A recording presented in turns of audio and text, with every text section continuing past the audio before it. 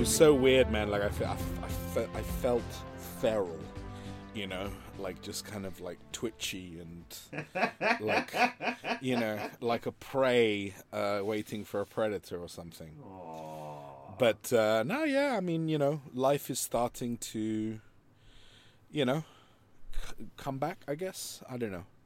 Yeah. Well, that's all right. We'll always be here with a little bit of, what are you guys talking about? What are you guys talking about? All right, welcome everybody. Well, we are coming into another episode of What Are You Guys Talking About? And today we're going to be dealing with Falcon and Winter Soldier, which originally I wasn't really too excited about, to be honest, because neither of those two Avenger characters were my favorites, even though I like the actors. So I like Anthony Mackie and I always forget the guy who plays Winter Soldier now. Stan, there we go. Sorry, Stan. I just literally saw your name in the credits. Stan, he's my guy. Sebastian Stan. Yeah, Sebastian Stan. There you go. So, but yeah, that's what we're going to be talking about today. We thought it was a very good follow-up to kind of the two MCUs that we've done. Yes, and this kind of feeds into all of that because this is what I love. I will say, extra added pressure, like Eric.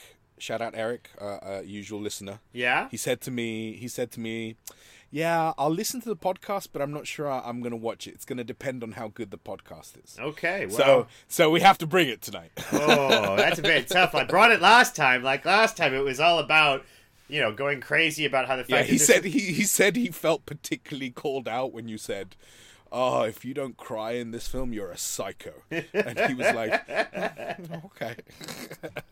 I know. I did worry about that all the people who don't cry when those things happen. The thing you have to understand, Eric and everyone else who's like this, is like, I'm a big crier. Like I am, you know, that scene in Marriage Story when she's talking about Adam Driver's character and he's like, he always cries at movies. I still haven't seen it. I know you haven't. That's your own fault. I mean, you gotta go watch that movie.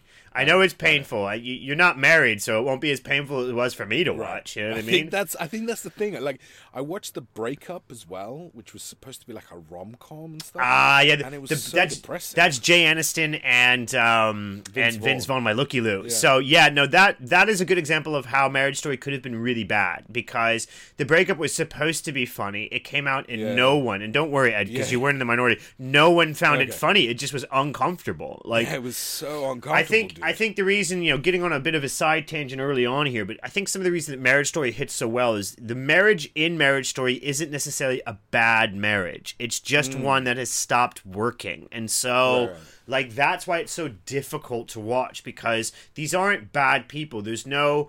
Two people are not screwing each other over just for the sake of it. It's not like War of the Roses. It's more just the collapse of a marriage. Like, and it happens. You know what I mean? Like, I have friends it's happened to. So, do you know what I mean? Like, that's why it's such a powerful film because you what I liked it when I used to listen to Slash Filmcast, and sorry guys, I don't listen to you nearly as much as I used to, but Slash Filmcast I think said it best because there's 4 of them on that show, and like one of them, Jeff Kaneda, the guy I like, he really sided with the woman on it, and he said I totally saw how she felt and I could feel it, and then another guy was like, no, but you didn't understand Adam Driver's character was like this, and I think there are elements of both that you can understand and respect, and that's why it's such a good film because it doesn't take a side, it just tries to show you this is what it is, and this is what happens in a modern day, you know, divorce, which is something worth watching on TV. I hate to say it, but you know, because I think it's just shrouded in myth otherwise, that people think that you know, that is the funniest thing about marriage without going into that rant is like, you know, there is such secrecy and mysticism shrouded in the act of marriage in my mind, and I think some of surviving marriage, you know, is making sure that you understand that a lot of it is smoke and mirrors, and that, you know, when it comes down to it, it's just your relationship with another person. Anyways, so that was the beauty of Marriage Story, which had nothing to do with anything. But, you know, moving on to where I hope we can get to with this, like, Winter Soldier is, you know, it's Phase 4, and I think it's very firmly Phase 4, and I think that's what I'm so impressed with is I did not.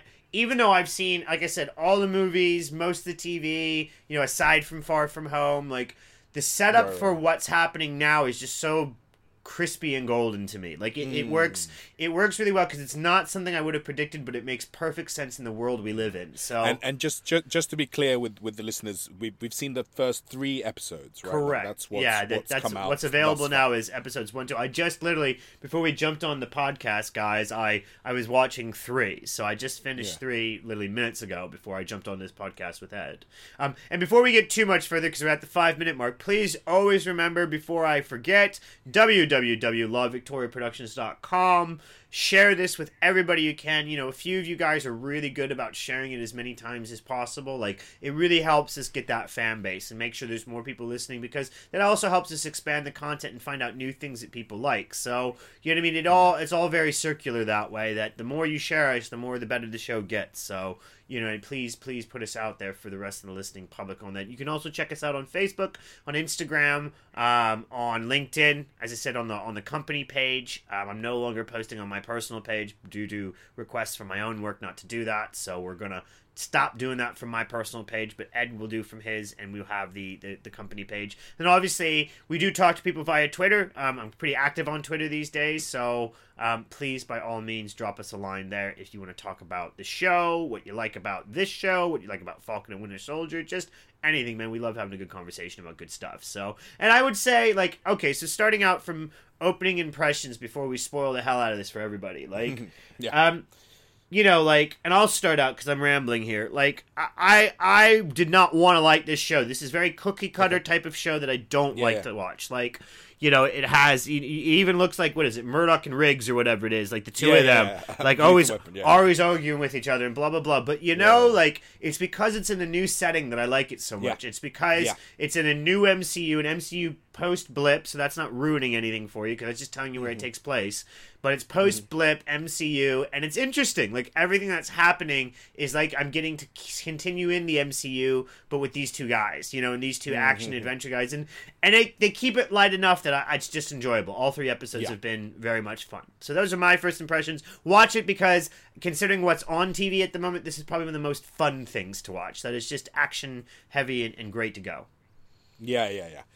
Okay, so my first impressions. So, you know, we've been doing quite a lot of kind of MCU episodes recently, and, you know, we got through Endgame, and I felt so inspired by it that I kind of went back and I watched some of the kind of previous movies, just kind of following threads. So, like, I jumped into The Winter Soldier because I hadn't watched it for a long time. And I absolutely loved it. I'm super happy that I did, by the way, before I started watching this. Right. What? How fortunate was that? Yeah. And then I also went back to, like, Phase 1 stuff, and I watched Iron Man 2 and the first Thor and the first Captain America First Avenger, which, again, was actually, like, great watching that and seeing that, because it's so funny. I don't remember, you know, Bucky from the first Avenger, or like, I didn't, you know, like, I thought, like, his first appearance was in the Captain America Winter Soldier. But anyway, all this to say that I'm really enjoying this because I think it's interesting to see the perspective of different characters, you know. It feels very comic booky in that sense, right? It's like a run of, you know, this, and like you say, I mean, I'm a big sucker for the, you know, classic 80s Lethal Weapon style buddy comedies, you know, 48 Hours and stuff like that, and I also really like the depth that I'm seeing to it, because, like you say, one of my worries was this was going to be very cookie cutter, and it's where the combination lies. So the benefit is you're getting that 80s action that everybody grew up on and loved. So you're getting that kind of like, no, we can't possibly do this. It's the only thing we can do. So, you know, and like, oh, damn, I can't believe you did that. Oh, well, you know what I mean? There's a lot of these moments where it's like going against the grain, you know, for the sake of it. And that was always fun in the 80s. You know, you love the chief who always yells at the two guys. And, yeah, exactly. You know, like, everything was a buddy film that way. And this is setting up very much the same. And they even have, you know, some new things in it, other buddy systems that kind of contrast with it. But what really gets you with this is there's actually a really serious background to all of it. And so, despite the fact that we're having fun, it no longer has the plasticine that you had in the 80s, where we didn't really know, it didn't really matter what we were talking about. Like, the bad guys were nondescript, and the areas and the places we were going, unless you were in like Big Trouble in Little China, it never really mattered where the explosions were. And it's so funny because I'm kind of halfway through watching They Live, which I'd never watched before, the John Carpenter with Roddy Rod Piper, which is like quintessential 80s, and it's very much like you're saying, like it doesn't really matter, like it's just about like shooting stuff and chases. And, it contrasts nicely with Falcon and Winter Soldier in being that, but plus more stuff. That's what I mean. So again, you're always doing comparisons, right? You're doing comparisons, and well, what's different about why is it a popular show? Because it is popular now. People are watching. Yeah, Falcon. Is it? Yeah, I mean, amongst my friends. So that I shouldn't say it's a popular. I haven't done the research to tell you whether everyone's watching this or not. But amongst the Fright Festers and the other horror buddies that I have, and everybody else on Facebook that I talk to, people are talking about it and watching it, and saying, cool. If people who aren't watching it, we're recommending, saying, well, you should be watching it. So so there.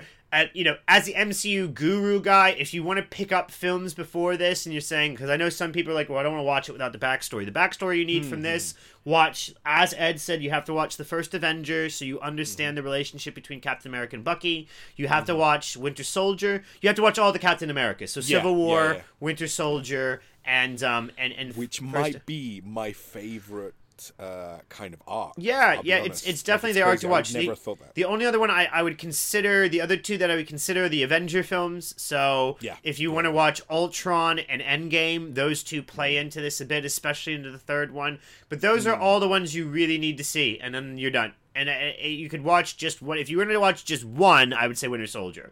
Watch if you want just like the basics as to what this is about and who we're talking about in this. Then just watch the Russo brothers' Winter Soldier on the timeline. So good, and that will draw. So rewatchable. It's really really good.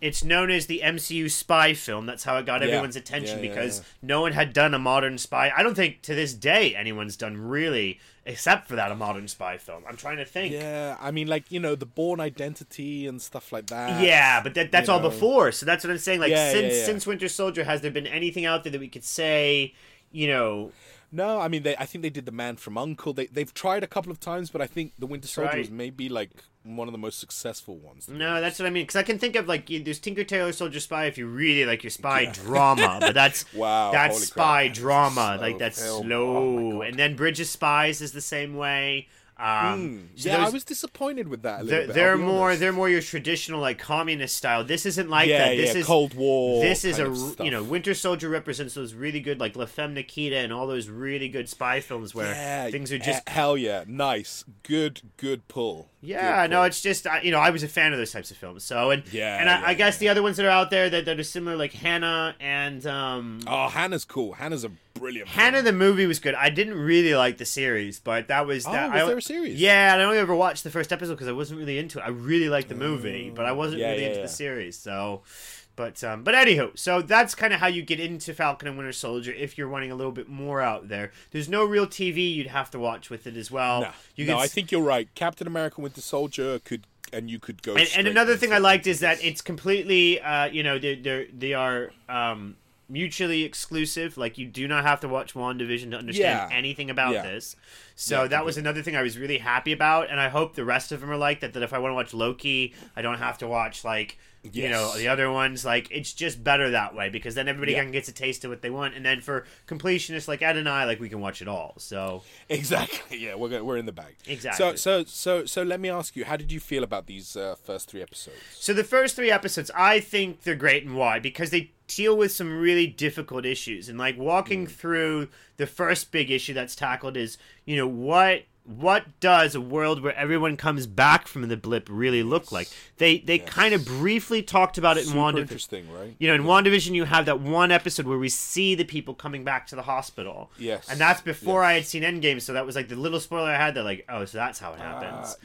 So, but they don't really say much more, so it didn't really spoil too much for me. But now, like, you're literally seeing that, well, before the world was this way, and now 5 years later, it was come back, and it's kind of gone back to a little bit. But obviously, like kind of the troubles and stuff like that. I found that really So it's so funny how Brits call it the troubles. You mean the That's just so English to say it that way. Sorry, and Brits don't say that. English people say it that way. So yeah, what he's talking about is it has some references to the IRA bombings and the Irish nationalist movement. Yeah. And what Sorry, I didn't mean to invoke that. By the way, no, it's fine. It's a good kind of side piece to talk about because it's discussed in Falcon and Winter Soldier, not specifically about Ireland, but. Listen, like there are two. I have a lot of Americans that listen to this show, and I come from an Irish Catholic background, believe it or not, right? We were taught very different things about that conflict in the English, and I can kind of see both sides of it without wanting to I think that's the point. That there's two sides. No, so I still remember bringing up every time in this country when they call it the Troubles and saying, well, no. Your country has has a foothold, occupation. Has an occupation of a country right next to you that it really shouldn't have. Like if you're looking at it on a third person high level, we don't normally do that in the world anymore. That we have that. Yeah, and anyone who kind of looks into the history even just a little bit is like, what? Really? Yeah, exactly. Okay. Like the Scots kind of send the House of Ulster down there. There's no leg to stand. And so to give you the other bit, Ed, because I always give you a bit of my life as to how that is. Like I went to propaganda films when I was a youth about the oppression of the Irish, that were in American cinemas that were talking about. I remember this one. It was all about the Catholics that got beaten and how they fought back against the Orange and how this was horrible and this had to be done. So that's the mentality I had coming over to England. Now, one of the funnier, and it's not really that funny, it was just interesting to be there and not be in the middle of the argument, which is very rare for me.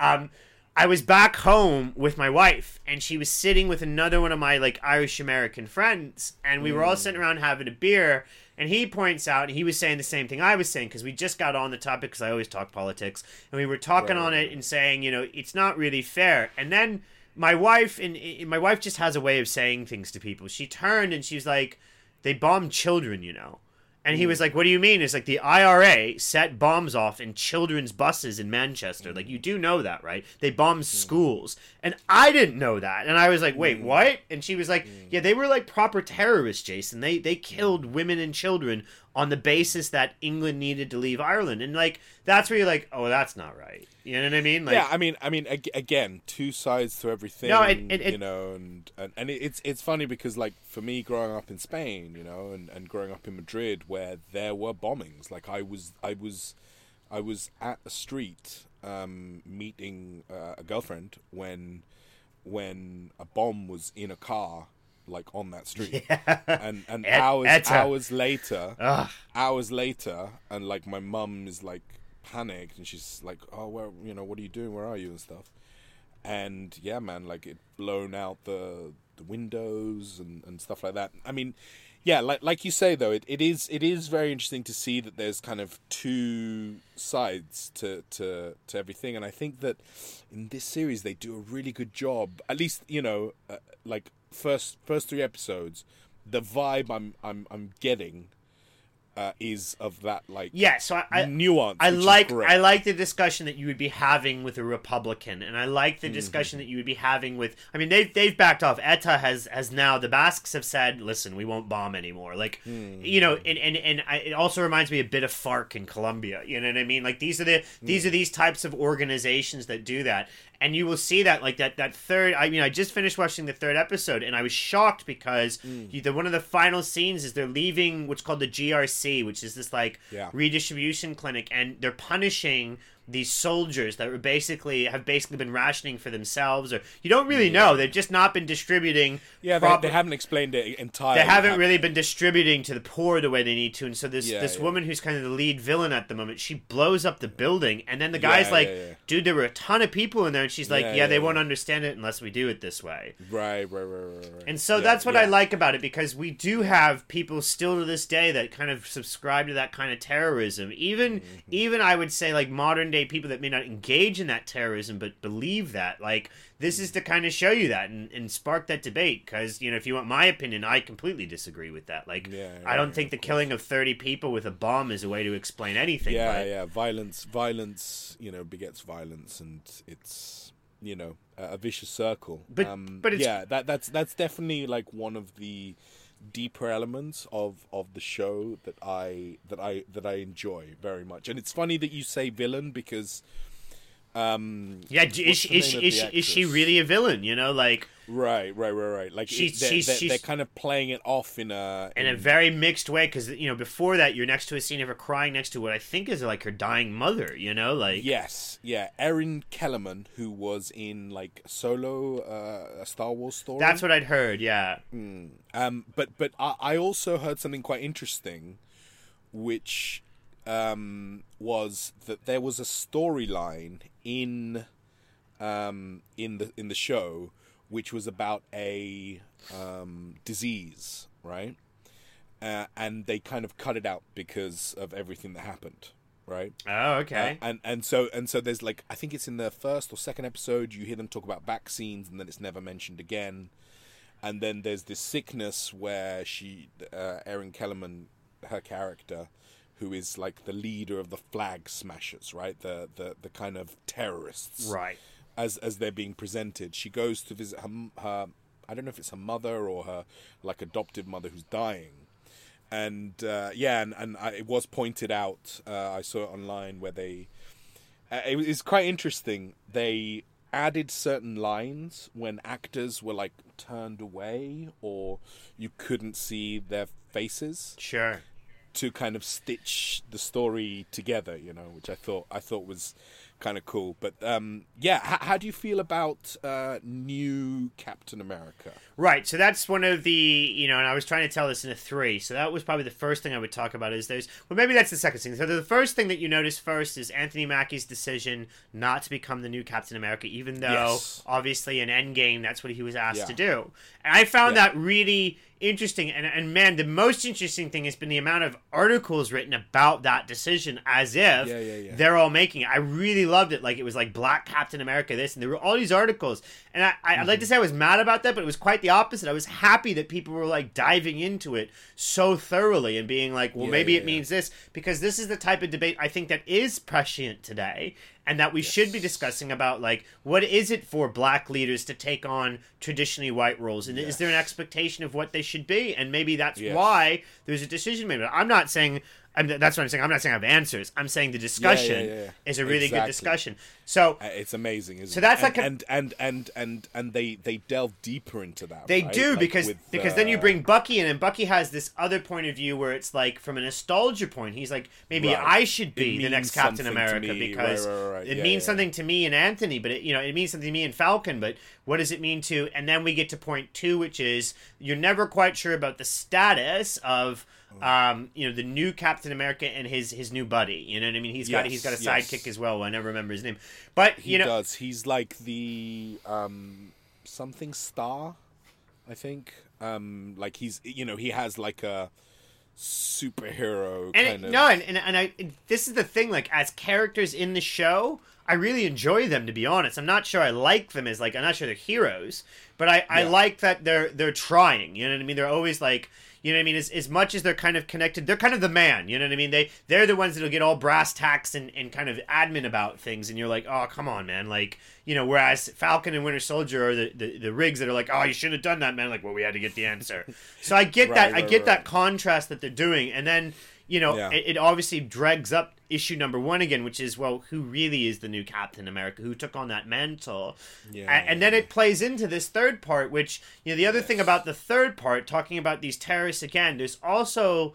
the newest element that they've introduced is this island, which I just thought I was going to look it up before we got on the show. Madripoor. Because it's a real place, right? Like, Madripoor really exists, or no? No. It's a fictional place. It's from the MCU. It's mostly from the X-Men comics, I think. Okay. Like Wolverine, spent time there. I think they even showed a bar that Wolverine was in the Wolverine comics. It looked and reminded me a bit of like that island they've got outside of China that is used for gambling, and I can't think of what it's Macau. Yeah, so it's kind of supposed to be a bit of an analog to Singapore, because I think Singapore was like a pirate haven, back in the day, and so in that sense it's supposed to be kind of similar. Sure.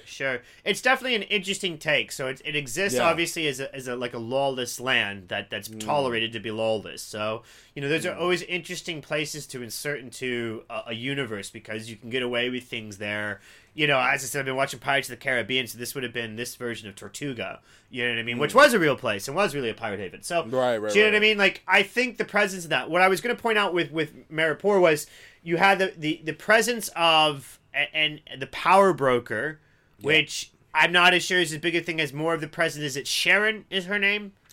Yes, Sharon Carter from Sharon Carter, right? So there's something there. Like there is more going on with Sharon Carter than they are letting on. I wonder whether she actually is the power broker or not. Yeah, that's been a question that's been floating around the interwebs.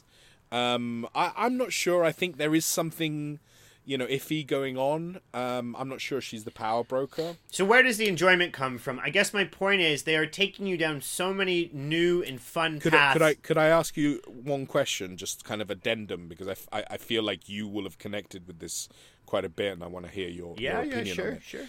But the Isaiah Bradley character, the super soldier that is an African American and, you know, seems to have been like hidden away and put into like prison and right, and then we find out in the third episode was used by the CIA to extract blood and so again that kind of stuff.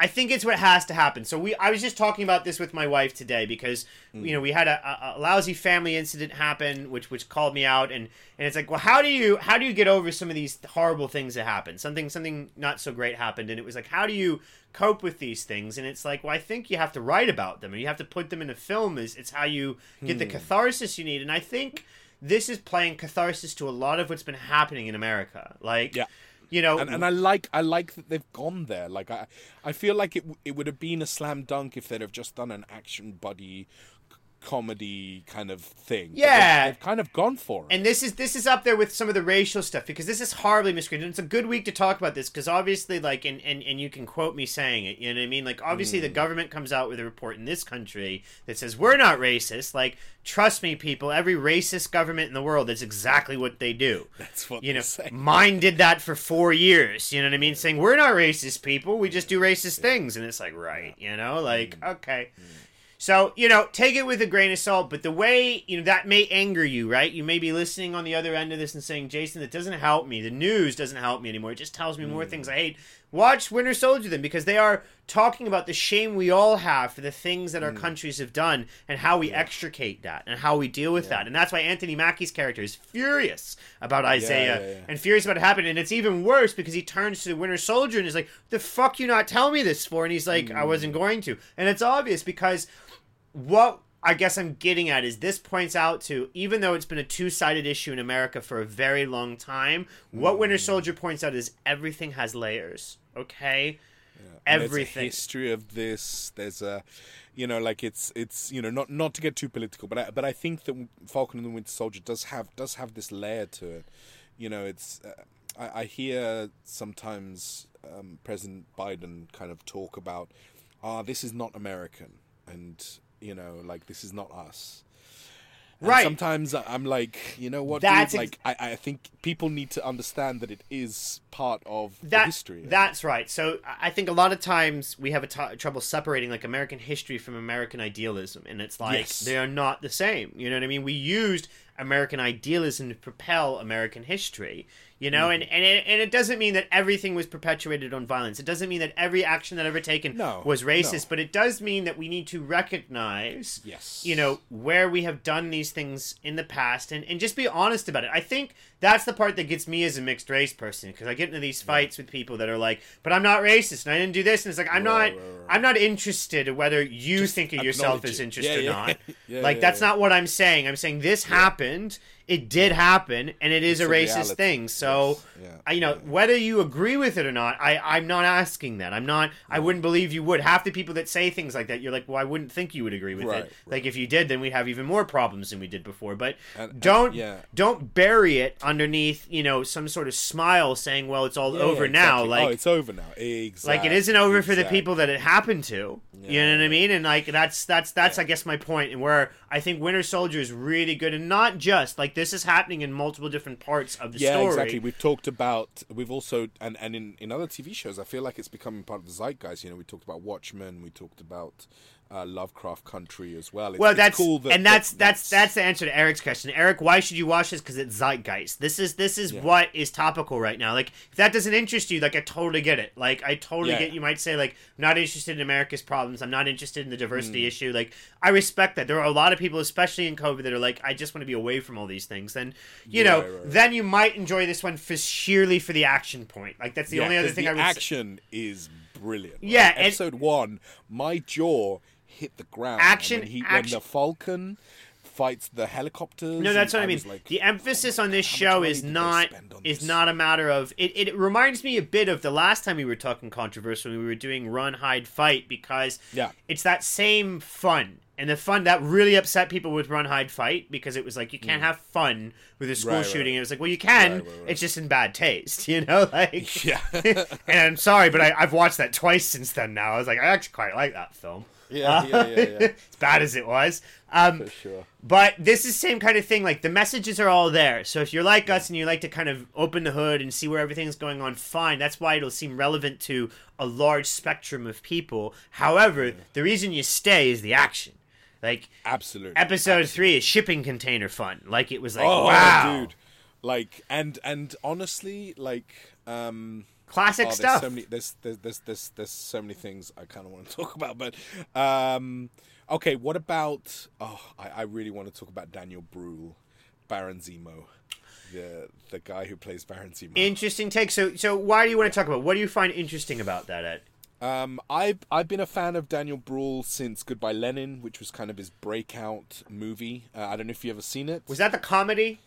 Yeah, it's a comedy. His mum, like, is a hardcore communist. She goes into a coma, and when she comes out, communism has collapsed. And I haven't seen this. I'm thinking of The Death of Stalin. That's what I'm thinking. No.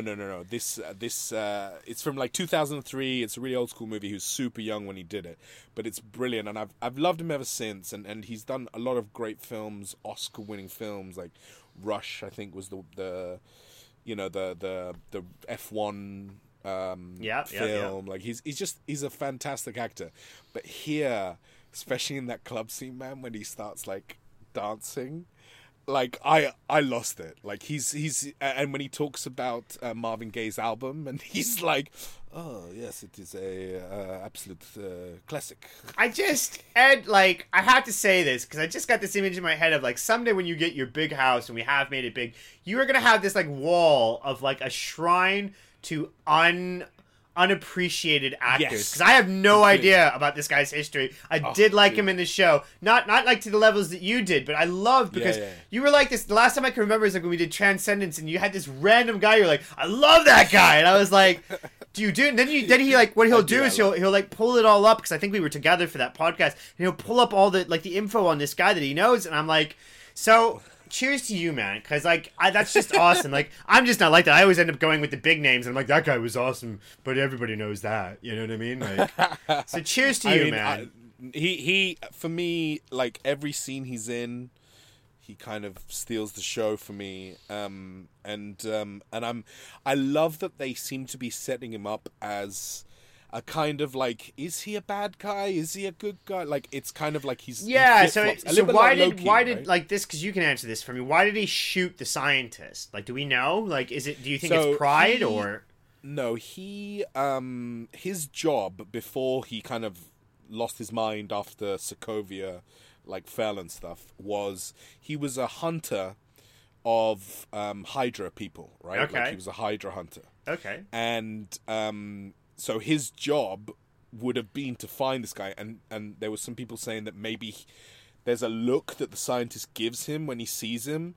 It's almost like, shit, like, I know that you've been like chasing after me for a while. And I think, he's all about like superheroes should not exist. Like, we gotta kill them and destroy the means of making them. Okay. So I think that was his kind of motivation. Which one of the movies, Ed, because you've just gone and watched all these and I haven't, which one of the movies do you get the most of that exposition out on in case people want to go back and see it? I would say it's my favorite MCU movie, which is Captain America Civil War. Okay. This is the one where Bucky, the Winter Soldier, you learn his backstory. You learn where he came from. And then it kind of flashes forward, and Zemo, who used to be a Sokovian baron, which you find out like in episode 3, I think. Yes. He lost his family and everyone, and he decides he wants revenge on the Avengers because it was all their fault, right? In his opinion. So he's the one who kills. He's the one who does the UN bombing and kills T'Challa's father. That's right. So that's why at the end of the third episode, we've seen the appearance of... Who is that from Wakanda, though? I'm trying to remember. Her name is Ayo. She is the second in command to Okoye. That's because I remembered Okoye. I remembered Okoye, but I was like, who is she? And like, then they put the name up, and I didn't recognize the actress's name either. I'm like, I'm so bad with names to begin with. Like, yeah, Florence Kasumba. Yeah, she was actually the very first Dora Milaje that we ever saw, because she's T'Challa's bodyguard in like that opening Captain scene. America Civil War. Yeah, Civil War. Where like she kind of squares up to, like, I think it's Black Widow. Okay. And she's so great. She has such a great presence.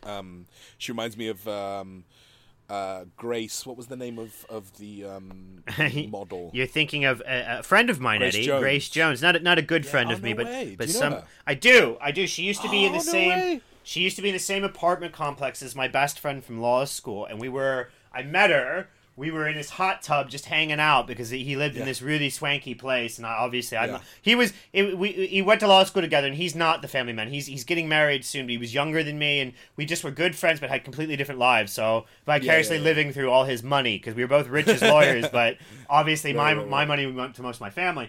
Anyway, so we were just hanging out in the hot tub one night, and then I was like, "Oh, you want to use the sauna, man? I love using the sauna." So he's like, "Okay," and we're just sitting in there having a good time.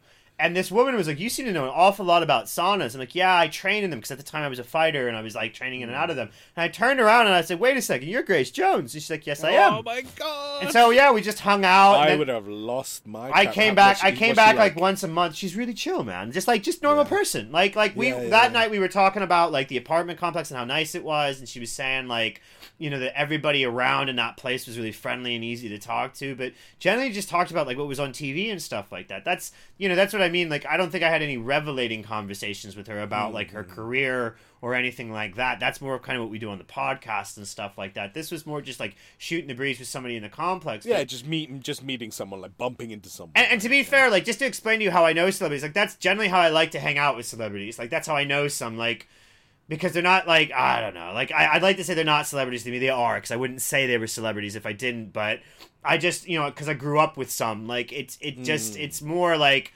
doing things and trying not to talk about, thing. If you want to talk about your career or talk about the art, like, please come on the show or come on the studio. But that's what I mean. This was much more of an encounter of, like, day to day. Just being a person. Yeah, no, totally. I mean, she's... But she's beautiful, so I guess. I mean, that's what I would say. She's older now, but she's still beautiful. She's so good in A View to a Kill. Like, she's one of my favorite, like, Bond bad guys ever. Yeah. Honestly.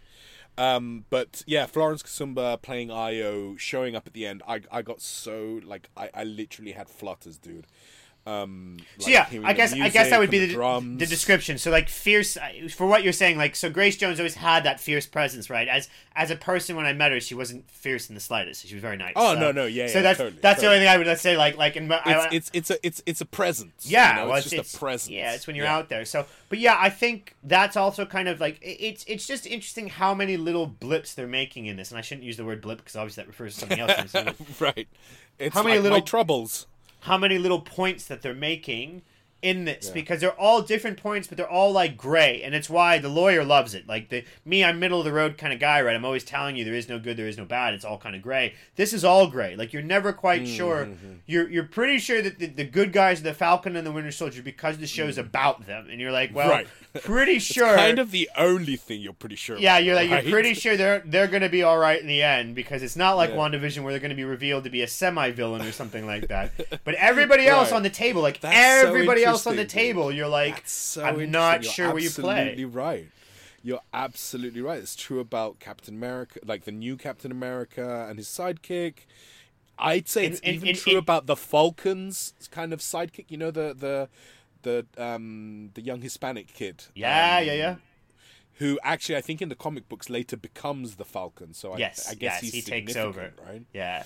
But yeah, even him, you're kind of like not sure. Like, Is he working for the military? Is he straddling both sides? Does he work for this other organization? That's why you know so much about them. Like Sharon Carter, the same. So I guess everyone. And what? Oh my God. Why that works so well now, in my view, and this is when I get to kind of talk about my life views. But we live in a world that has been shook to hell from the lack of truth, and so Trump wasn't everything with that, but Trump definitely, if we were teetering before that, Trump definitely pushed us over the edge.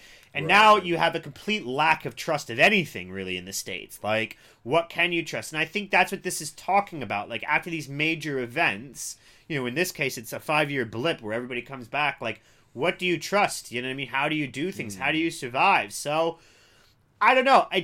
I'm interested the same way I was with WandaVision to see where does this play out. And I'm completely confident in it because they nailed it so well in WandaVision that I'm like, this will end up being a really cool story. Again, it's like Ed said, it is not going to be the epic that Endgame was. So if that's what you're looking for out of the TV show, like, no. Like, they're going to reel it back to more of a WandaVision or a Mandalorian, but they've been consistent with having really good story progression on a smaller scale. Yeah, I would say though, man, like the quality of the action scenes, the VFX and stuff, I would put it with like a Captain America film or no, but do you know what I mean? But it's that's what I'm saying with the consistency. That's more of the Mandalorian. So Disney is producing, continuing. That's again, I was saying it last time we did this on Endgame because I just was so blown away by the whole experience. But it is the truth. Like, do not knock Disney right now, guys. As far as producing good quality movies in TV for people to watch, like that's what they're doing. Like they are, and they're not doing like what I love about it is they're doing it for everybody, not just one group. Like, Falcon and Winter Soldier is something that anybody could watch because it's appealing to all. There's so much gray area in that film that everybody in America would have an opinion on it. And everybody in the world would probably have an opinion on it.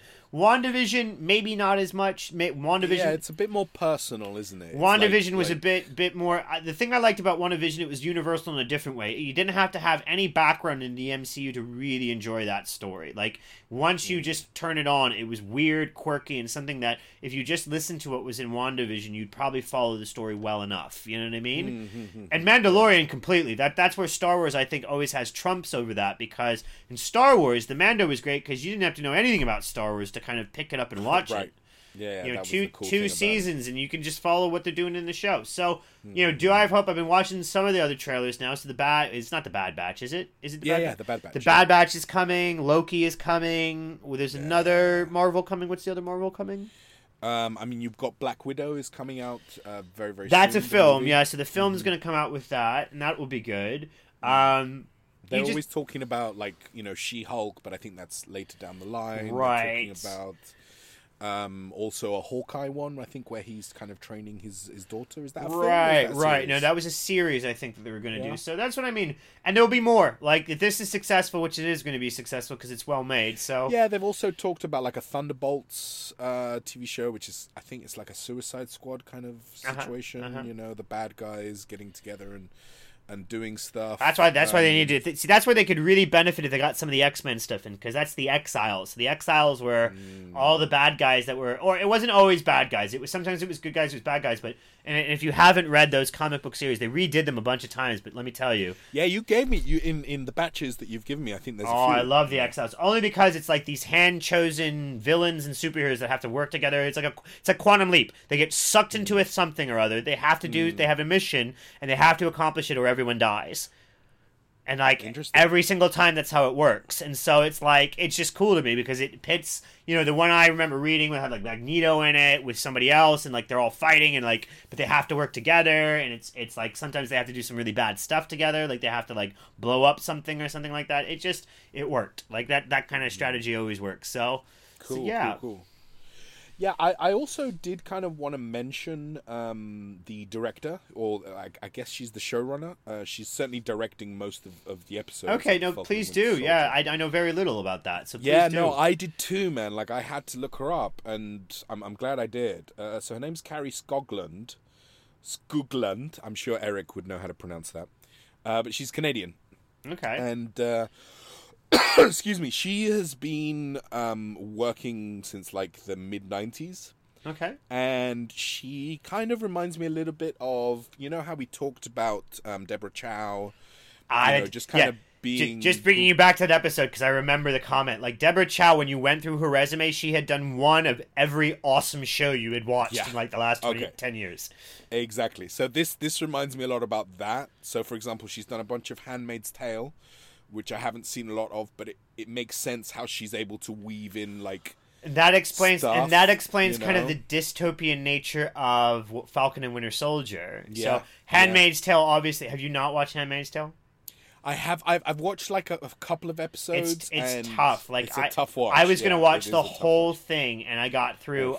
I got through like season 1, and I was addicted. Yeah. Like I was watching it, but then when I had to switch seasons, like I didn't because I didn't want to watch anymore. I was like, no, it's one of those. Breaking Bad was the same for me. Like I struggled to get through Breaking Bad. Maybe it's because in my life, drugs is a different story to me. But like, you know what I mean? Like Breaking Bad, nah. Like I can handle Breaking Bad because the truth that you see in that is a truth that I don't think is all that not obvious. You know what I mean? If you get into dealing meth and you start dealing with cartels, things are going to get messy really fast. You know what I mean? And if you drag your family into those things, then then that's going to get very ugly. And I'm not trying to say I have any familiarity. I just realized what I said, that half my listeners always think that my father is in some sort of cartel or something like that, and he's not.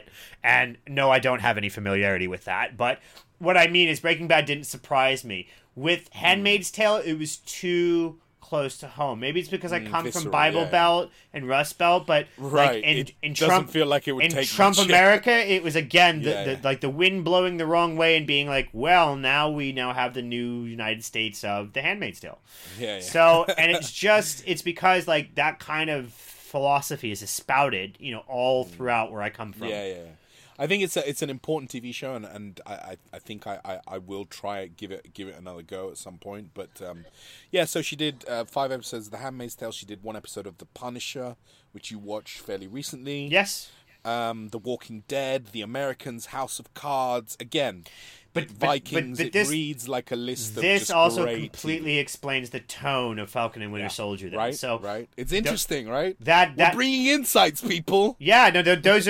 I would say those are amazing insights because the dystopian. The good news is what I would say was even better than all the other shows we just listed. Because it's Disney and an action film, you really won't get depressed watching this. Like exactly. Whereas The Handmaid's Tale, I'm telling you, like, because yes. I was just talking about this with my father-in-law, who's like, "Oh, dude, you know what the worst ending ever was?" And I was like, "What was it?" He's like, "How they ended Man in the High Castle." And I was telling him like, I watched the first season of Man in the High Castle because it is excellent. Same. It is an amazing show. Exactly. But I'm a kind of person I always forget the story, so I went to rewatch the first the first season. And I couldn't do it. Was just like Handmaid's Tale because it's exactly the same. Again, it's all about gassing the Jews, and it's like, are you out of your mind? Like, I don't want to watch Jews being gassed. Thank you very much. Yeah. Like, literally exactly the same. So thing. I couldn't stomach it, and so I couldn't get. I'm to so season happy 2. I'm not alone. No, I just I couldn't get. There's such great TV shows. It's the kind of thing like about it, I couldn't get to season 2, so I never watched it. But that one, like, you couldn't watch that without getting depressed. You can't watch The Handmaid's Tale without getting depressed. Like this one, not like that at all. Like it will make you question certain things, and certain things you might be like, oh, that sucks. But generally, it's followed by an action sequence which will put you back into being like, oh, this is fun. You know what I mean? Yeah, no, definitely. And again, it kind of puts all of these things that we've been talking about throughout the podcast, the depth of, the African-American experience and,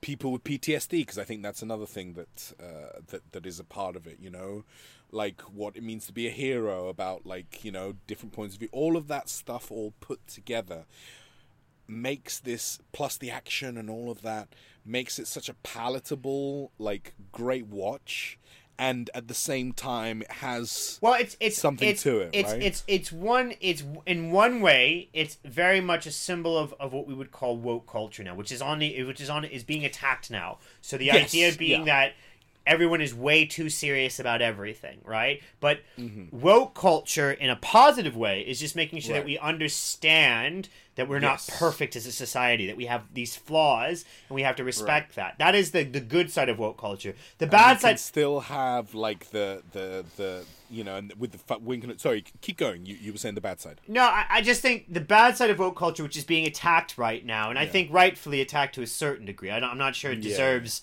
all the heap that's being piled on it right now, but is, you can take things too seriously. And I say this as a lawyer. Like, this is one thing. My family calls me for this kind of, like, gray area discussion because I'm the only one out of a very emotional family.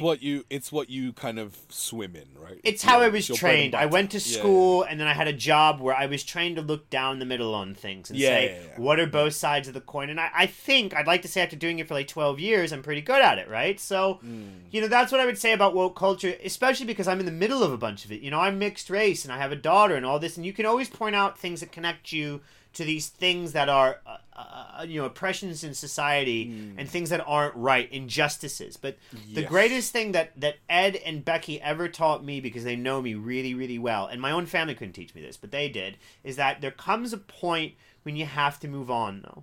There comes a point where you recognize the injustice, you know what it is, but just because you recognize the injustice and you know it's there does not mean the world changes that day. And so that is the problem I think woke culture is happening now, that we have all of this out of the bag now. George Floyd happened, and black people and people of color are never going to be quite the same again because we all know what's been happening to us. The problem that you find now that I find the left really bucking heads against is that does not mean people will change. Okay, right. You can tell everybody the full story and give them all the facts. Trust me, I grew up in Cincinnati, Ohio, which is a place where people are exactly like this. They will still do the same thing they've done every day. And it's not because they're awful people. It's just because it doesn't change the way they think about things. You know what I mean? Like, and but I like the idea that this kind of show can kind of wrap in a really palatable kind of wrapping, with the action and the comedy. And that's right. So the last time I saw this working successfully is when people were talking about The Punisher, because The Punisher was starting to appeal to the more conservative types from where I grew up. And that's the thing. Like, I may have my belief system, but as you heard in Run, Hide, Fight, I believe that everyone is entitled to watch TV and enjoy TV. Even the far-right guys that have nothing to do with me and don't agree with any of my politics, they get to put their feet up at the end of the day and watch a funny too, as long as they're not hurting anybody. That is a very, very good So point. That's just what I'm saying, and I think Winter Soldier is really good about that, saying, like, listen, this is all of America. It's this for is everyone. This is for all of you. Right? This is for let's all enjoy it. For the freedom fighters, for the pirates, for the backing of Americas, for the trust your government people. This is a show where everybody does a little right and a little wrong, so let's have some fun. And I really like that, and I really appreciate it.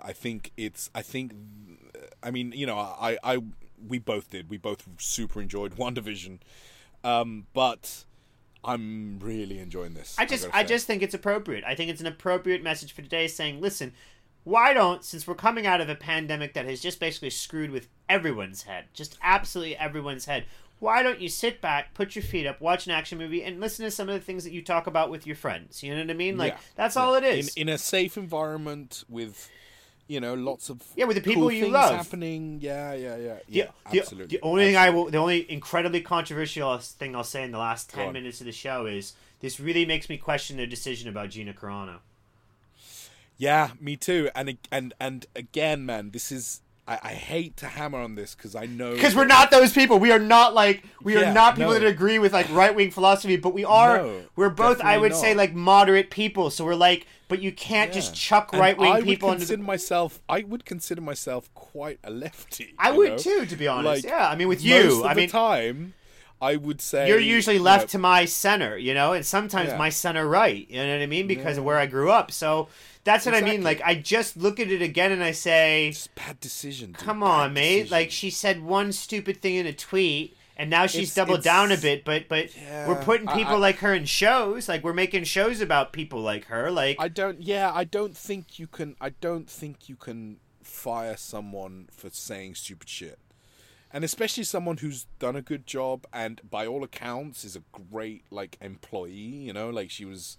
lovely on set, and I don't know. I haven't read anything about the personal accounts of her other than like it was her job. She said something really stupid on Twitter, and like I can't remember what the aftermath was. Did she refuse to apologize? Was that what led to the firing? I think she was told that she should apologize, and then she was like, "Well, why should I apologize?" Right. So she pulled a Ted Nugent. That's what I call it, Ted Nugent, because Ted Nugent's like that. Ted Nugent, like I never met the guy. I would love to be honest with you. I know the name, but what is cat scratch feet? he's famous for Cat Scratch Fever, which is a famous rock song. He's a famous rock star. Okay. But he's also had he had his own reality show because he's like an outdoorsman in a very far he's like a conservative American that does his own hunting and stuff like that. So he's that kind of guy. Yeah. He's very vocal about it and very vocal about kind of like his view on America, but which is usually contrasts a lot with my view of America. But he's the kind of guy that talks about that freedom of speech, and he will never apologize for the way he is. And it's like, that's America, and it sucks. Okay, and I think that's kind of it's one of the things that I kind of have come to realize, and I think you brought me here as well. Is it's okay if people disagree with you and they have their own opinion. It doesn't make them bad people. Kind of like what you were saying, earlier about with the terrorism thread in it's the thing. Soldiers. Don't get me wrong. From the producer side, the nail in the coffin, going around this table again is the Holocaust comment. I'm with you on that one. That's just sacred ground that you have to be so careful, especially because of the people you're working with. You know what I mean? You know what I mean? This is what used to really piss me off, and it does still piss me off in England because you run into anti-Semitic people over here, and it's you never know. Who knows Jewish people and who doesn't? For me, I'm not Jewish, but most of my friends are. So it's please let's not, shit on Jews because a lot of it's, you know what I mean? Why would you do that? You know what I mean?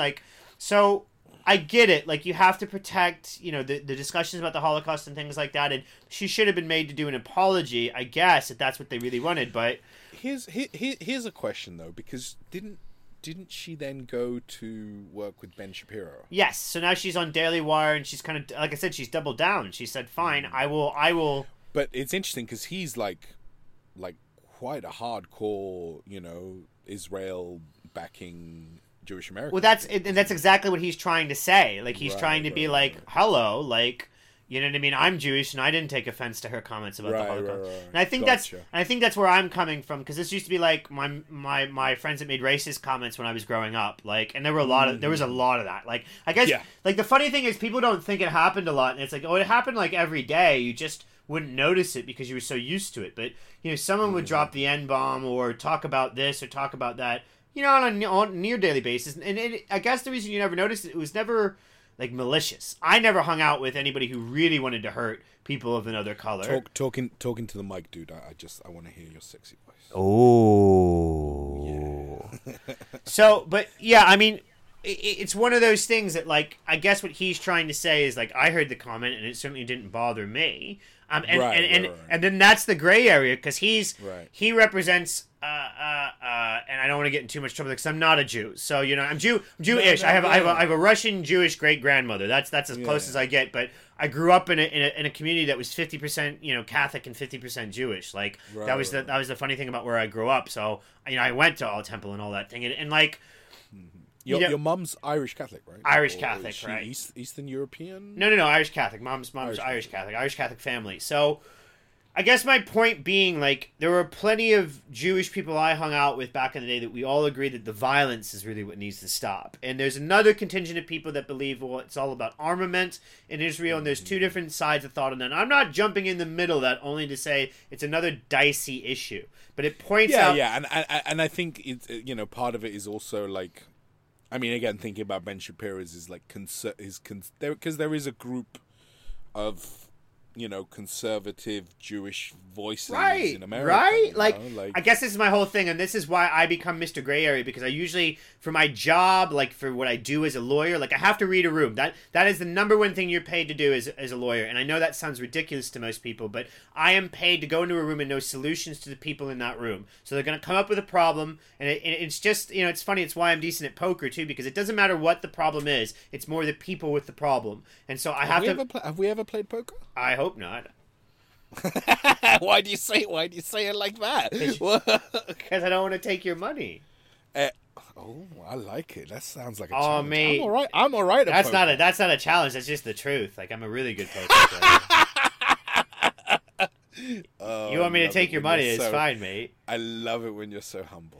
I'm not on poker playing. No, I literally sustained myself for a couple of years on poker. I like a bit of a couple of months, not a couple of years. Texas. I do brag. A couple of years. No, it was a couple of months. It's how I knew Ben Affleck, because he used to go. That's right. Yeah, he used to go to casino with Jason Cropley, man, my looky-loo. He was so funny. This Thai guy.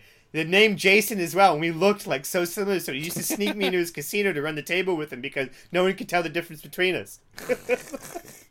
Surely they're breaking some rules with that. Whatever, like, but yeah, I mean, that's the gray area bit. It's like, it's the whole, like, people have their own views of self-righteousness. The poor lawyer in the room knows that no one is actually self-righteous, or no one is actually righteous. They can be self-righteous, but you're not actually righteous.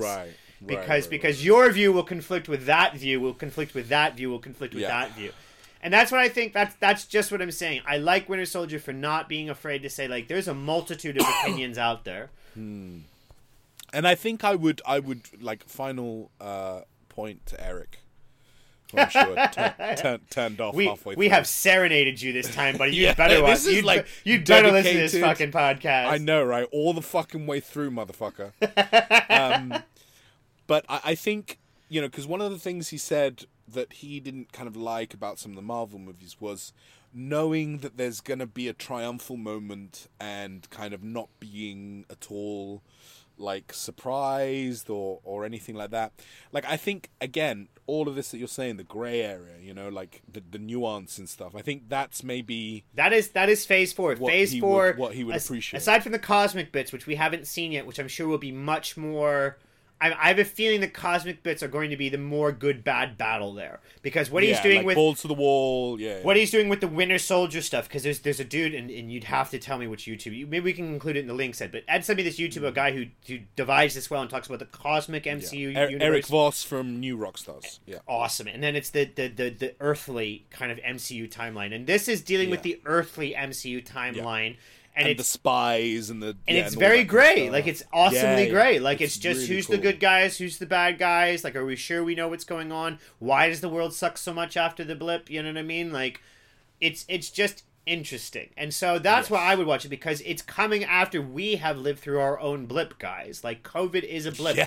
It may not hit a really good point. It may not affect all of you just now, but Ed just had his first experience of PTSD. In COVID, I felt feral, man. It was weird. Like, it's going to happen to all of us soon. It's going to happen to all of us soon. And then in a couple of years' time, we will be a new society based on what we became after COVID. It will not be the exact same as it was before. Even if it looks the same, it won't be the same.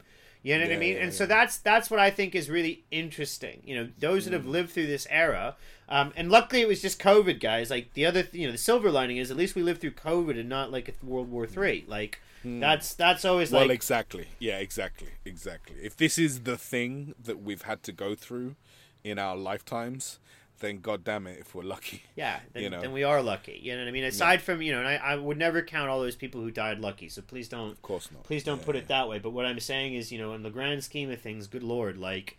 Yeah, it could have been a lot worse. Could have been a lot worse. So... And I think that's kind of also one of the reasons why I understand them taking out the illness, the disease, the pandemic kind of thing from Winter, because I think that's too on the nose, right? It is. I feel like they do everything. No, it's nice something and subtly in this show. It's something like when it comes to, like, whether it's race, political affiliation, that kind of stuff, and to kind of do it so directly, it feels like better, like just how you put it, like how we've gone through our own blip. It's because it's probably because my best, at least at the moment, my best writing comes from horror, because that's where I've been for all these years writing in that, and horror writing does tend to be more on the nose because you're shocking people. Right. So like when we're about to move into the final phases. Yeah, exciting news. Final phases of we've been given a Q4 deadline now to finish You Reap What You Sow, which.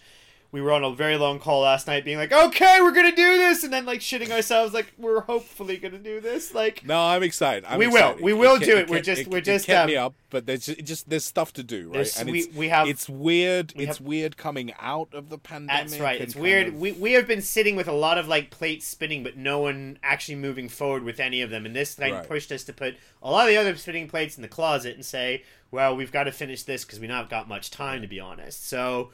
No, but it's good. It's good. Deadlines are good because stuff moves. Yeah. Right? No. And sorry. I don't want to sound like Debbie Downer. It's me, for Christ's sake. You know what I mean? So like, we'll get it done by the deadline. Like, I'm not even worried about that. It's more, it focused us immediately on being like, wow, we've been doing a lot of different things. We need to do this one thing and get it done. Mm-hmm. You know what I mean? So but what we wrote for that was very on the nose. And I'm going to have to shorten it because we found out that the actual runtime is going to be shorter than we thought it was. But that one hits racism right in the mouth about, the atrocities, the genocide that was hit on native peoples. You know what I mean? Like, I'm not joking about that, not making any... I'm actually writing another horror bit right now called Tracks, which is just the same way. It talks about racism back in the 30s in New York, and it just hits it hard. Like, it hits it really hard and says it. But then I wrote this other one... was that the thing that you wanted to pitch to me, and I was the one that you're gonna say that's the one we have to make. You know what I mean? Focus. Like, I gets it in any ways I can, my man. So sneaky. Yesterday I'm like, listen, dude, no, we gotta focus, we gotta stay on track. And he's like, no, I'm gonna put this out into the fucking world, you bitch. Can't hold me down. But the other thing that I'm putting out in the world is we've talked about it, many podcasts ago. It would have been like a year ago, or we wrote this. I wrote this a long time ago when we were like in lockdown. But I wrote, because I have this French window at my house, there are a million stories I write about things coming up to that window because it's just like The Strangers. Like, home invasion could happen at my house at any given time because it just looks that way. So, and it scares the shit out of Ed whenever he comes over and it's like, hey man, you see the monsters? Oh shit! Do you remember the disease one that you did? The short that you did? I do, because that's the one I'm talking about. Okay, good. Okay, good. So Ed absolutely loved it. Ed, no, he's not tired, but he's right because we read it, and it was me and Ed sitting through it, being like, "Wow, this is really good." It was a very simple really story. fun. It was like, basically a sick guy comes up to window, scares the shit out of... No, don't tell people. I think that's one we should keep in a pocket. All right, mate. Do you think someone's going to steal? Is someone going to steal my story? I think someone would steal it. Yeah, I think it's that good. So a guy comes up to a window. He doesn't listen to me. And nothing else happens. Nothing else happens. Okay. Steal that, bitch. No. So basically, but it was okay, really good. But you wrote it like months before. You wrote it like a year before, didn't you? No. Was it during lockdown? No, I wrote it in the March. I was sent home from work before lockdown began. Oh, dude! Like seriously, my internal. No, it's fine. But that because that's how I write. Like when I feel something, when I feel fear or something, like I write about it, and so that's how I cope. I was saying that earlier in the podcast. That's how I cope with bad situations. I write about them. So I was freaking out, obviously, because the world was going to shit really quickly, and so I wrote this story about what would happen if the sickness came out to where I am. And it was creepy, and I gave it to Ed, and Ed was like, "Wow, like this is really good." It was so visceral. I think it was probably because the panic hadn't started, but like people were talking about it and this and that. Well, and that's what happened. So I ran it past Ed. Ed loved it, but then I ran it by my wife. My wife was like, "You can't possibly release that now." And then I ran it by like 10 other people who were like, "It's just too on the nose. Like it's good, but Jesus, like people will freak the frig out." Exactly. It's one to put in the pocket, and bring it out like when enough time has gone by. Well, it's funny because this is the problem I have is, and the other thing I need to start doing is start writing features, not shorts, because that's what I keep doing is I am now going to have to make a portmanteau of all the short films I have that are good that I haven't been able to get out because we've got to focus on other things. Again, though, right? Like, I mean, we talk about the studio and getting, young directors and giving people opportunities and stuff. Dude, give it to a young director and be like, hey. That's a good point. So if any of you were like, hey, man, hand me your script and I'll make it. Like, if anyone wants to take the writing part of this and produce it, or at least get me, start moving on it on your own, by all means, drop me a line. I am not... Ed can tell you, I'm not precious about my writing at all. He's not. It's because I'm so much better than most people. I'm so much better than most people. I was going to say something nice about you, but now because I'm going to do it. I'm going to do it. Because you said that twice, I'm not going to say something. You know why? Because I'm overconfident about it. And I don't even know if it's overconfident, but the simple fact of the matter is, give me a topic and I'll write it. You know what I mean? I'm one of those people that, if you can write better than me, then you've earned it. You know what I mean? You've seriously earned it. I mean, I love the bravado. I love it. I wish I had. Well, the thing I don't do because of the bravado, the thing that my writing lacks refinement. That's the problem. So what I'm very good at is obviously the idea and the concept and getting it out. For some reason, I was gifted with the ability to just run out with things very quickly. And Ed's just dying over here. He's like, "You are such a conceited prick." I'm just gifted, man. I'm blessed. The universe needs me. It does, damn it, right? To put my art into the ether. All right, for the spirits. I'm sorry for being such a pretentious bitch. You know what I'm saying? Dude, I love it. I love it because I don't have enough of it.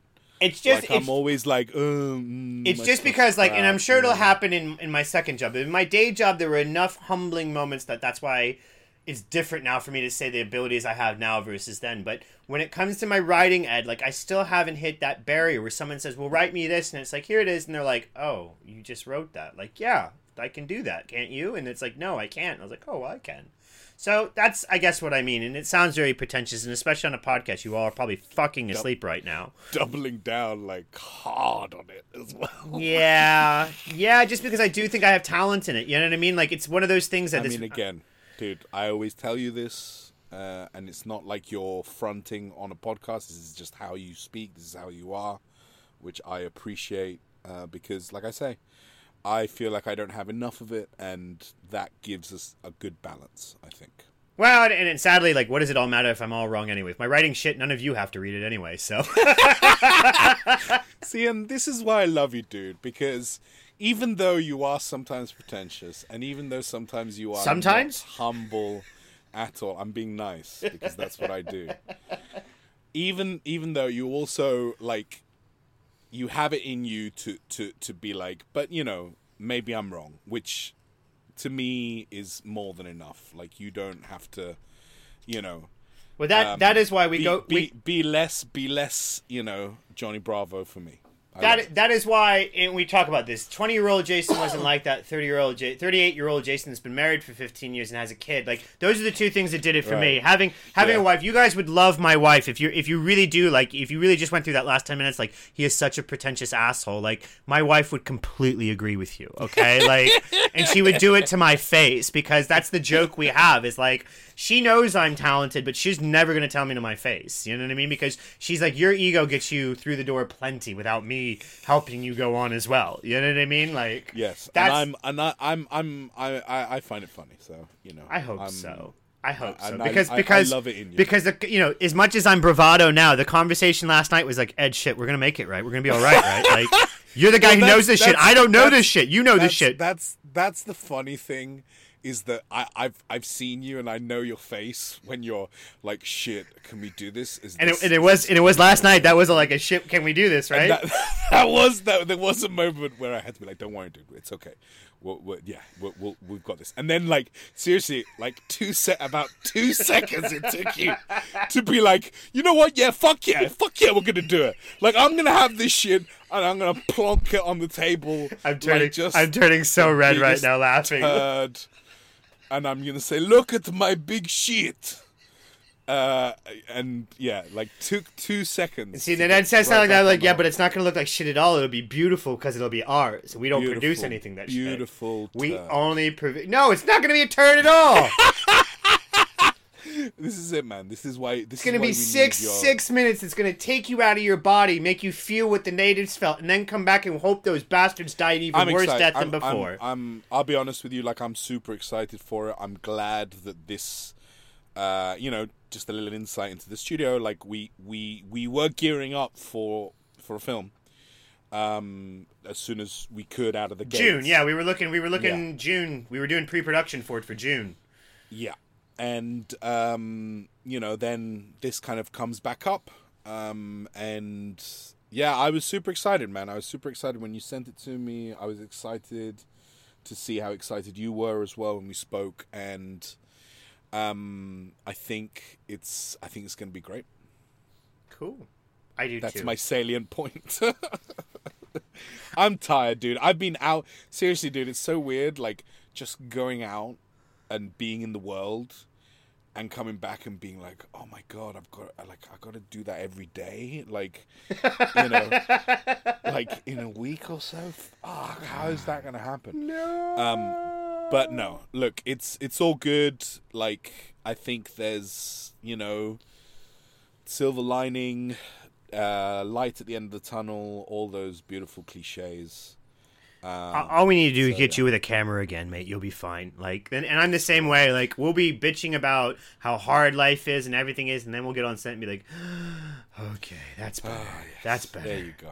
We'll That's create something. So that's why Ed's excited, because what we really miss is being on set. Like, we haven't. Yeah. Our buddy Richard Rowntree just did. I was so happy because we helped fund part of his film, but I was so happy to see the pictures, but also like, can we come next time, please? please. I just want to be in the background. I don't care. Please, Boris Johnson, please. Exactly. I just want to be on set again because I miss it. You know what I mean? Like, it was, yeah. Like the last time I was on set, I think was. That was for I want to say Emily, but it wasn't Emily. It was her name's not Emily. It's it was your friend that we did D&D with.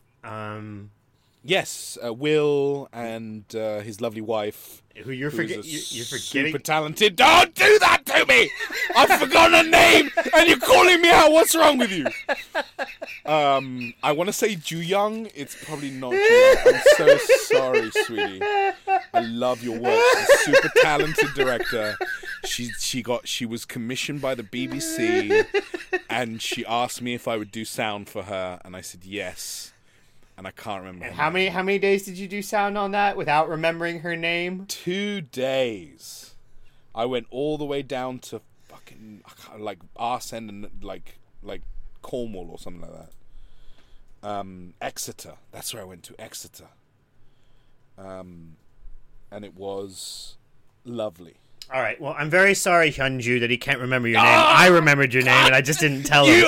Look, everyone heard you typing. Everyone heard you typing in your fucking Gmail.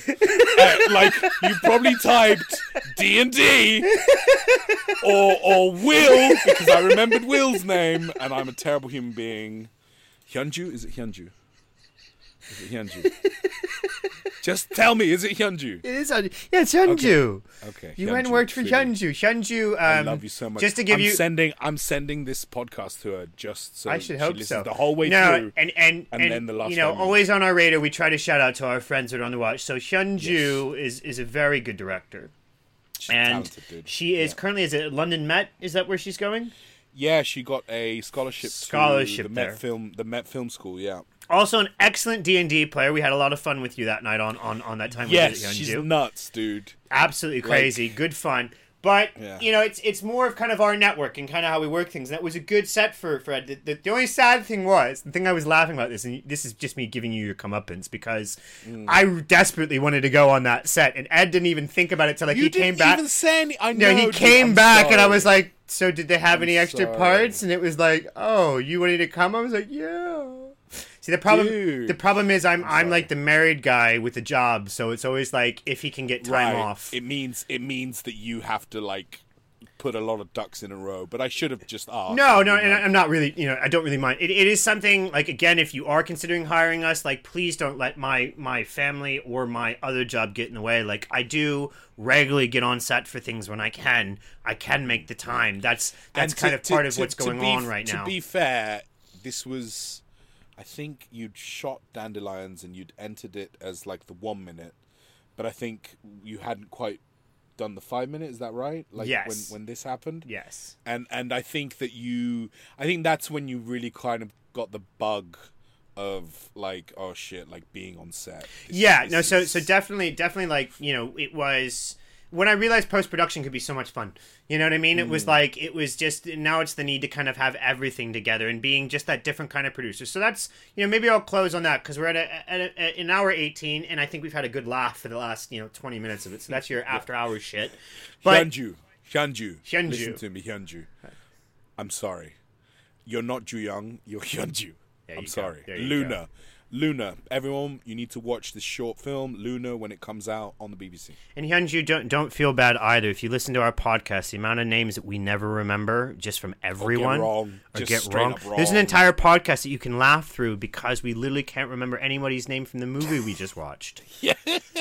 And we're literally like, you remember that guy who was in that thing doing that thing? You remember the guy? And then it literally just went on for so long. I listened to it. There's always a bit of a pause before we say a name because both of us are like looking up the page that we have like set up. But I mean, she's a friend, and like I say, she's super talented. But talking a bit about the bug that Ed was talking about, like, there are different levels of producers. So if you're one of your indie filmmaker types listening to this and you put on this show because you want to learn more about indie filmmaking, which I apologize, we went through MCU a lot, but again, I still believe a lot of this stuff is highly relevant to an independent filmmaker. But you have to kind of choose your level of involvement. Like, if you don't have much time and you just want to dip a toe, you could still be a producer. You can still help find funding for films. You can still help promote films. Like, that's the kind of the highest level of stuff that I've ever done. Sometimes just helping with organization and getting some emails together for people. Like, that's like the bare minimum you can kind of do. You can also jump in whole hog, and that's more of what I do now. So I started as a producer 3 or 4 years ago that really just did what people asked me to do. I worked with Katie Bonham, and she would tell me, I need these couple things done. What do you think about this? And she'd bounce ideas off me was the other thing. And a couple other people at that time, and it was really as they needed, you know what I mean? Then I started working with Michael on his projects, and so that was kind of the first time we worked on something beginning to end with Shredders, and now it's become that, like, we're full service. Like, I just, I didn't understand that I could write something and then make it, and now I do. So that's the difference. But all of those are filmmakers, like all of those people in film. So, don't feel, I guess what I'm trying to say is some people feel like they have to be doing everything to be a filmmaker. Like, you don't.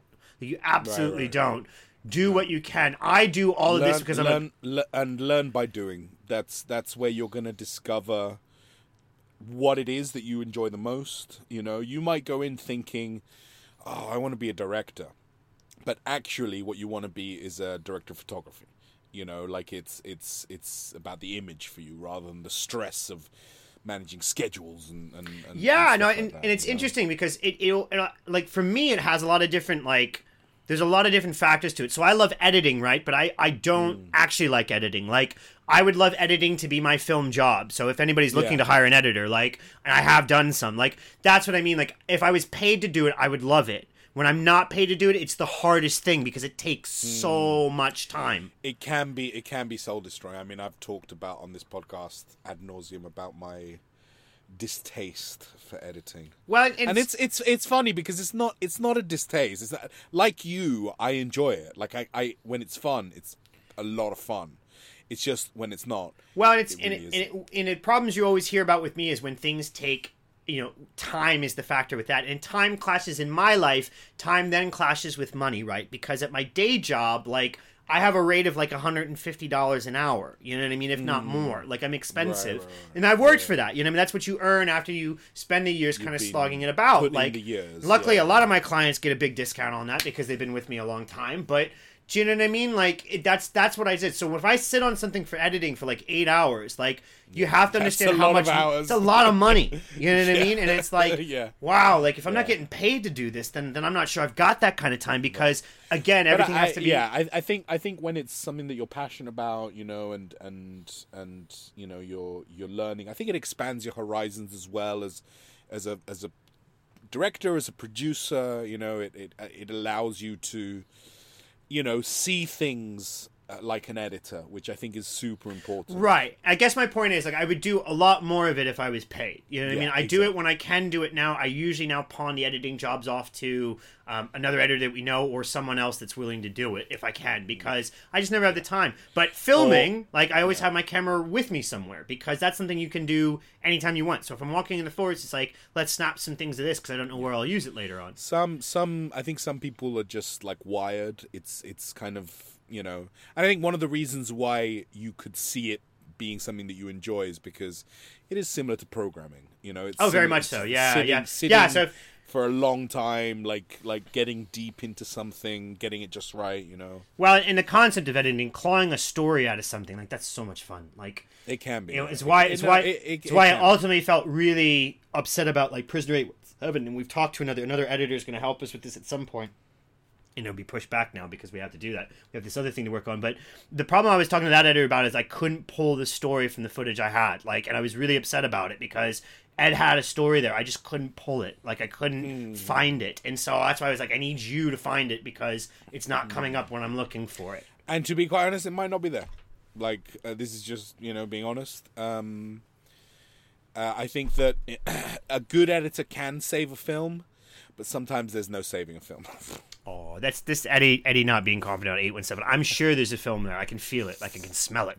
You know what I mean? You can smell it. I can smell it, but it's just a matter of getting it out there, and that's why, like I said, and that's, I guess, the reason I'm talking about all of this is that's part of our journey. I hope it's part of yours. Like, find what you like doing, but don't be afraid to give things to other people. Don't be afraid to work in teams. Like, this is all a journey. You don't stop and say, okay, I'm an editor now all I do is editing. Or you don't stop and say... I think so, yeah. You have to kind of adjust as you go along. And if you do that, I mean, we've had, great success in the 3-4 years that we've been running, to a different degree. We continue to be on the rise, and we're happy about that because we get to do every day the things we like doing. And Ed gets to take a nap. Amen. Sorry, I'm fading. All right, at an hour 25 with Ed having been at the store all day. Bad. That's not bad. A lot of bullshit. I didn't. A lot of bullshit. A lot of bands at the end there. I like it. Yeah, Eric, hope you like that bit. That way, if you listen to the whole Winter Soldier thing, you fucking hated us because you were like, that movie, that wasn't what I wanted to watch, but you coaxed me into it. Now I'm mad at you. You at least got 20 minutes of our jokes. So there you go. Yes, and Hyunju, Nuna. I'm sure that's wrong. That means older sister. But Hyunjua, 미안해요. That means I'm sorry because I forgot your name. But are you explaining that to Hyunju who speaks Korean? No, I'm explaining it to the. Yes, I'm mansplaining to a Korean lady. I just want to try to dog you a little bit more because it's fun. You're so horrible to me when I'm tired. I know. I'll tell you that. I know. Love hurts. Oh, I love it. All right, I will stop being an abusive shit and get off this show now. Thank you all so much for listening to our crazy rant, which went a little longer today, but hope you enjoy that. A little bit of extra fun from the studio because you're with us right now. But please catch us next time. Eventually, we're going to be getting the great Sophie Menza, who is on the rise as well. Man, she's got Rain Dance. She's got Cannes. She's got, I think it was Pinewood Studios' first film person. I need to talk to her about this. She directed and acted. And a poem that one of her friends wrote, something she wrote. So we'd love to get her on the show. Hopefully, I can hit her up this week and see if we can get her on for next week. If not, we will have another fun indie film for you, but I haven't decided what it will be. But please, let's go indie because we've been hitting the main. Oh, we're done with MCU for now. So that was it, guys. Thank you for letting me kind of get that all out of my system. It's very much a part of my journey as a filmmaker and as a film fan, to be honest. And so thank you all for joining us for that. But we will be moving back into heavier indie streams with some interviews and some indie films in the next couple weeks. So that's all for me. Bye-bye. I'll leave Ed to sound you out if he's got anything else to say. Nothing to add other than I love you. I'm talking to you, Jason, and I love you. I'm talking to you, listeners. And, don't... Here's some advice from Uncle Eddie, which is what Jason's daughter, Catherine, calls me. No, Uncle Ed, which, that's fine. I call you Uncle Eddie. You do, yeah. It's not weird. We're comfortable.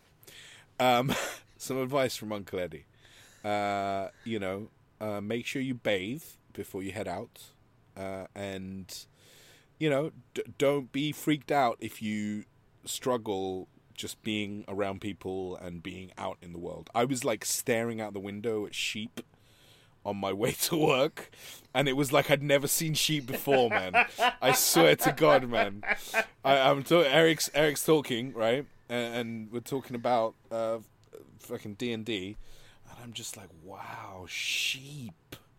Oh my God, it's so weird. But that's the weird thing that I'm gonna end on, because why not? Bye-bye.